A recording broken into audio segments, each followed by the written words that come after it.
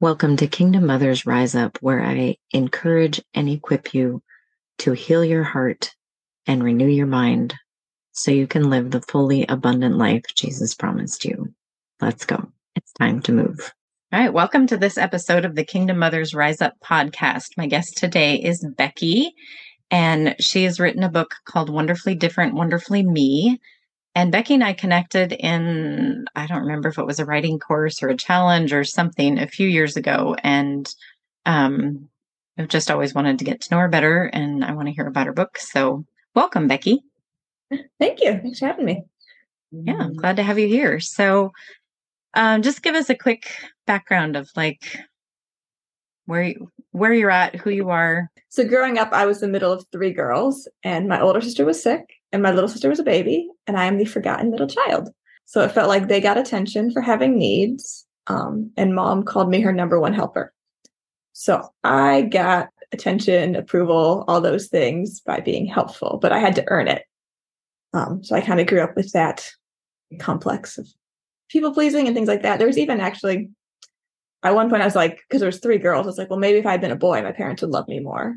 I'm told that this was 35 years ago, and I didn't say that out loud to anyone, because if someone had pressured me to become a boy, that would not have solved the problem, because I was in a very religious family and stuff. Yeah. That would make it a lot worse. It wasn't that I wanted to be a boy. It was just if I'd been born a boy, maybe they'd love me more. Yeah, that does bring a whole different dynamic in today's culture, doesn't it? Yeah, it's kind of scary. Very. God, my childhood was a long time ago. So then as an adult, I met this guy named Dwayne who was very loud. And I also learned to hide, because it felt like if I was seen, I got in trouble. It's like, be helpful, hide. That's it. Yeah. So this guy, Dwayne, who was very loud and liked to be the center of attention. And he also has a very different looking face because he doesn't have cheekbones, and he was born without ears. He just had little nubs, and now he has prosthetic ears to hold his glasses. So people stare at him because he looks different, and he draws attention to himself, which makes no sense to me. I like to hide, but I accidentally fell in love with him. And then I had to wrestle with how do I feel being next to him when he's drawing attention to us and people are staring and he enjoys it, which is kind of fine if they're like, look at him and not at me. He's a podcast guy. I am not. Look at him, not me. I'm just going to go hide in my office and mail my book. Yeah. Yeah, but it really challenged me, because I was like, well, he's really confident and he has every reason to want to hide, I would think. And I'm like, what is my excuse? Like, why am I hiding? We got married. And that has been 12 years of me learning to grow in confidence. And it's been fun. It's been good. That's awesome. Yeah, I heard it. I guess it was a video you put on YouTube the other day about the green hair idea, and just that was super powerful. So why don't you tell that again? What was your deal with the green hair? Okay. Should I read it? If you want to, yeah.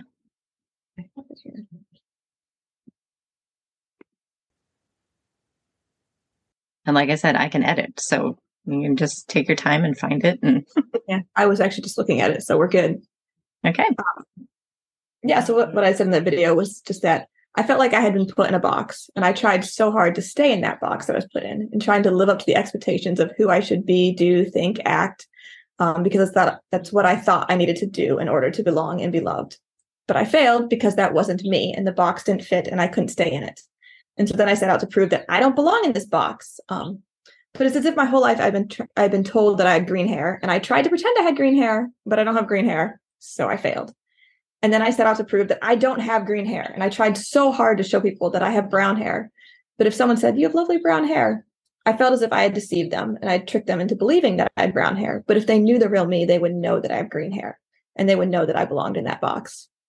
And then one day in the last year, I looked in the mirror and was like, "Oh, I have brown hair.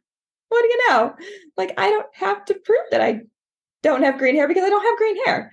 It's like I've been lied to about who I am and how I should fit in that box. But anyone whose eyes to see knows that I don't have green hair. They know it's a lie, even if they were told that. And I had to look in the mirror to realize that those lies are wrong. But anyone who really knows me knows the real me. And I don't have to listen to the people who tell me that I have green hair, because they obviously don't know me, and they don't get to tell me who I am. And I don't have to try hard to be myself. I'm free to be wonderfully me. I love And then I that. went on to say, the problem is I don't know who I am. And then my whole, I don't know. Now I got to figure out who is me if I'm not allowing other people to tell me who I am. And I have to define that for myself. Mm-hmm. Been a fun Yeah. journey. So what's that? Yeah. What's that journey been like? Because I hear a lot of women are like, yeah, I'm free to be me, but I don't know who that is. It's been fun. I think it's been years of my husband being like, well, what are your hobbies? What are your interests? What do you like doing? And I'm like, I don't know. I like my job, but my job apparently isn't allowed to be my hobby. It was a hobby that turned into a job. So now it can't be a hobby. It's like, I don't know. You can't just be a workaholic. Is that an option? Yeah, I still don't know. I like writing. I figured that out. You like writing, and you learned you liked butterflies, right? I figured out, yes, I like butterflies. I've always loved butterflies. I have a tattoo. I got a tattoo this year. Oh, nice. Which I've always thought if I got a tattoo, I would get a butterfly just because it symbolizes freedom and coming alive and transformation. Finally decided I should mark that. Like, I am free to be me, whoever the heck that is. Yeah, and I figured out I like flowers, and I have a small chickens. Chickens was life-changing.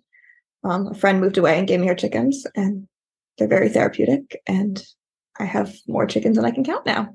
And that same friend also gave me a sunflower head of sunflower seeds to feed the chickens and to grow more sunflowers.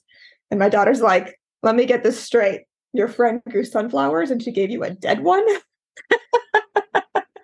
Yeah, she did, but it's seeds, honey. So yeah, we've grown sunflowers, and I love the symbolism in sunflowers where it's like they're always bright and cheerful, and they like look to the sun and follow the sun. And kind of reflect the sun, I guess, as well. Yeah, definitely. Yeah, so I like sunflowers, butterflies, and chickens. Small That's obsession. a good start. Yes. And you might hear the babies in the background. I don't know. Yeah, I don't think they're coming through, but that's they good. Can make a lot of noise. Yes, it sounds like a pet store over here, but they're sleeping-ish, except for maybe two of them. Yeah. So what led you? Chickens in your journey to find yourself? Just get chickens. So what have your chickens taught you? Because I enjoy having chickens too, but what have they taught you? I think for one thing, I would just get up in the morning, take my kids to school, come home, sit at my desk and work. Chickens mean that I have to go outside every single day, which at first is like, another chore. But it gives me purpose and meaning. I get to go outside and get fresh air and sunshine and feed them and check their water and clean the poop out of their coop. And they're just really entertaining. So it's like, I end up sitting out there, especially when I had the last time I grew babies last summer, it's like, I would just sit there forever and just watch them. I think it's very therapeutic and it's very entertaining. Yeah. And like restful, I guess it'd be the same as people watching at an airport or something. It's just like, just sitting, like, I don't have any place to go or anything to do. I'm just going to sit and be entertained by chicken drama. Yeah. And there can be chicken drama. You throw something in there that only one of them can have, and it's quite entertaining. Yeah. Or one of them found a hair tie that broke. And so it was a worm. I couldn't figure out what it was. It's running around this black thing and they're all chasing it. And I'm like, it's not the right color to be a worm. I'm like, what? I'm like, oh, that's my hair tie. Don't eat that. I'm like, don't swallow it, guys. But I think at some point, like, they stretched it. And that's when I was like, that's a hair tie. There's two of them playing tug of war. Okay. Yeah. Yeah. So what led you to write your book? So my husband, who doesn't have ears, he puts a kid on his shoulders, his ears fall off and his glasses fall off. He's Mr. Potato Head. But he has a bone anchored hearing aid that has an implant, like a screw in his skull bone, and his hearing aid snaps onto it because he doesn't have an eardrum. And so it uses his skull bone to conduct sound, which is like a whole fascinating, like, science thing. Yeah, no kidding.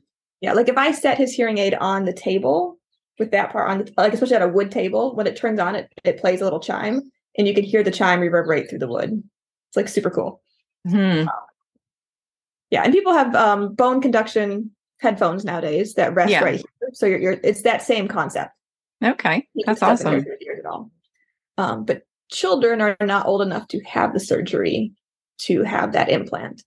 And so because he has that syndrome, we had a 50% chance of passing it on to our kids. Our first daughter does not have it. Our second daughter did, which was a whole nerve-wracking thing because I don't think we realized. We're like, it's okay if we pass it on to someone else because Dwayne has it. It's not that big of a deal. It made him who he is. He's an amazing person. It's fine. And a concerning ultrasound where they could see that she had like a narrow lower jaw and stuff. And we're like, oh, and then they're like, well, this can affect airway and breathing. And then we kind of did more research and we're like, oh, I mean, Dwayne is technically moderate to severe, I think is what they say, but like severe is like can't breathe, need surgery right away or they die, so like, oh, this is more serious than we realized it could be. So that was a little bit nerve-wracking. Yeah. And actually I had dreams of like waves about to like drown me. And then I would wake up with the lyrics to that song, It's Your Love, wave after wave washing over me. So that's in my tattoo too. There's little waves. Oh, neat. So just feeling like the waves of love and peace and like something's going to be okay. And it was okay. She didn't have any problems with airway or breathing. Awesome. And she passed her newborn hearing test, which was a fluke because she doesn't have an eardrum. But it got you out of the hospital, right? Yeah, she had a cleft palate. So we spent 8 days in the NICU that she's on a feeding tube and stuff until she figured out how to eat. The other big thing was because I grew up as a sibling where my older sister was in a wheelchair. Like when my daughter was diagnosed before she was born, it was like, oh, like we were okay with this. We understand this world. We grew up in this.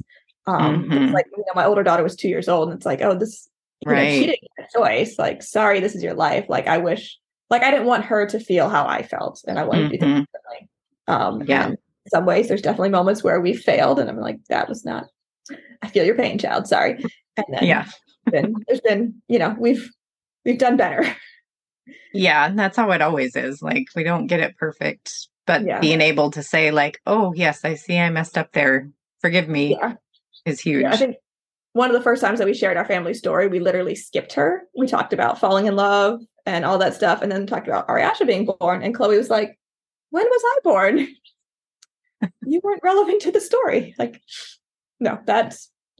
So we've actually like really involved her in everything because she is the big sister who's entertaining. She's gone to a lot of the doctor's appointments because we as a family would go. It's a 5-hour trip to the children's hospital. So we'd all go to the hotel. And it's long, boring doctor's appointments where they like evaluate stuff, but it's a lot of talking and it's boring for Ariasha, but Chloe's there and they would color and play together. And even this last trip, 7 and 9 now, it's like they're spread out all over the floor of our doctor's office room, coloring and playing with their dolls. Like we brought everything. And so it's in medical notes, like big sister came, they seem to be well fed with lots of snacks and toys and parents are prepared. And we're like, not our first rodeo. But I mean, obviously it'd be really boring for Ariasha to just do the stuff by herself. All those appointments. And I don't want to get a babysitter for a big weekend trip. And we usually would like go to the zoo or go to the Lego store and stuff as well. So we make it a vacation with a long day of doctor's appointments. My book. So Ariasha has the same bone conductive hearing aids that Dwayne has, but she's not old enough to have the surgery to do the implant. So they put it on a soft headband and it has a little piece that it snaps onto. She's got 2 hearing aids. And so I think I was buying my children books that I had when I was a child and was like, wow, a lot of these books have people in a wheelchair in it. That's so interesting because my sister's in a wheelchair. Like, this might have been intentional. And so I was doing the same thing where I was like buying books with children who use sign language and hearing aids and things like that. But it's just a very rare type of hearing aid. And so Ariasha would look at the pictures and be like, that's not what my hearing aid looks like. They drew it wrong. Okay, I'm trying. I can't find a book with the right hearing aids. Like, I'm sorry. And my husband was like, you write, you blog, just write a book. It's like, okay, fine. It took me 3 years. But every New Year's, as we're writing out our New Year's goal, it's like, and Becky will write her book this year. It might have been the year of COVID that I finally did it. And I'd written our family story and I was going to have it published, but then we were featured on the Born Different TV show. And then the publishing company, like our friend who worked there was like, you guys have a bigger story than just hearing aids. Like you need to write a book for a broader audience. So I threw out that book and wrote a different book, which is Wonderfully Different, Wonderfully Me. So I started with my own daughter, both my daughters, and like, what are the things that they like doing and, what words would they use to describe themselves? And then I included my sister as an adult now with a service dog. And just it kind of went from there, like, okay, who else do we know who's wonderfully different? And we've got a little girl who doesn't have hair because she had cancer, which when we knew her, she was already in remission and everything and has hair. But also, I don't label any of like their disabilities or anything. So it's like the girl who doesn't have hair could have, I think, alopecia, which is where they just don't grow hair. So I just left it very broad so it could be relatable to a bigger audience and just talk about them. So Ariasha's page says like, I'm quiet and shy and timid around new people. And so someone read that and was like, oh my goodness, my daughter connected with that because her daughter has selective mutism where she just doesn't talk if she's nervous or whatever in new situations. So it's like, okay, I didn't know that was a thing. Yeah. But cool. Like your child sees herself represented in that. So I just tried to make it, I mean, there's I think 12 or so characters, and they all like, Legos and trampolines and climbing and playing in sandbox, that big variety of things. So I think it'll help kids reading it to see like, oh, I enjoy playing with Legos. Like I can play with someone who's in a wheelchair and we can both play Legos together. Like we have things in common with everyone. Exactly. Or like an I am statement, like, I'm feisty, I am brave, I'm caring, I'm friendly. So kids reading it can find a kid who looks like them, who has a similar like disability to them, or who likes playing with the same toys as them, or is courageous like them, or whatever. So they can relate on different levels. Yeah. See, there's lots of different ways to see that we're similar. Yep. Instead of just the ways we're different. That's really cool. So what did you blog about before you wrote your book? I had originally started because we traveled internationally with the missions organization. So I think that's when I started. It was just kind of, instead of sending, this was, I think Facebook had just been invented. But instead of that, it was like, oh, I can just do a short blog post of like, here's what we're doing. And I did a class that we had to like blog about current events and like children at risk. Oh, okay. Like that. So it's like, I don't know, we were just to like read about current events and like write a blog post of our perspective and like write what we were learning for that class. Like instead of just turning your homework in, we were writing blog posts about what we were learning, which was really neat. It's a fun way to process your learning and share it. Yeah. So a lot of that. And then with my daughter having the same syndrome as my husband, I've done a lot of blogs around that as well. And hearing aids. Cool. So I actually started a business making, not this headband, making other headbands for kids who are hearing aids. My husband was like, don't just like start a business and be a person, like be a thought leader in that space. And so if you see people in the Facebook groups, asking the same questions over and over, answer the question, but then write a blog post about it. And so I was doing that as well. And then it gets to the point that people start sharing my blog post for me and I don't have to answer people's questions. And you don't have to keep, I don't have to keep saying the same thing over again. It's like copy paste, here's the link, Uh-huh. Fine, I did that. But yeah, that was when I first started that business. I was definitely like branching out in new territory. And my husband's the entrepreneur, and every time I make cute stuff for my kids, he's like, you should make it and sell it. And I'm like, why would anyone buy this? I don't know. I'm so insecure. So that was a huge growth there. And that is my job, making headbands and apparently also writing books. And then trying to sell the books. Yep. Yeah. What's that journey been like? Interesting. I guess because of making headbands, I've made headbands for over 3,000 families across the United States and Canada. And I have an Etsy shop. So I have all those email addresses. So it's just tell everyone I wrote a book and share on all the Facebook groups. So I pre-sold, I think, 200 books. I've had the book for a year and a half now, and I've sold almost 500. And then my publishing company has sold about 200 through Amazon. Nice. So our next book will be self-published, which our daughter is writing that book. Right? I guess she wrote it, my older daughter. What did she write about? It's called Becoming a Super Sibling, at least. It's not done yet, so we could change the title, but I'm pretty sure that's the title.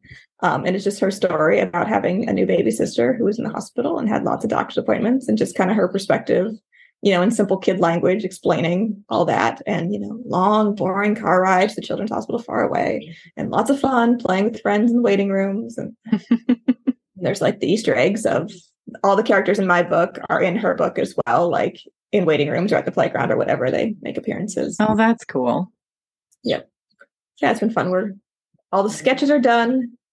They're adding colored illustrations next, and then put it together. You're working with an illustrator?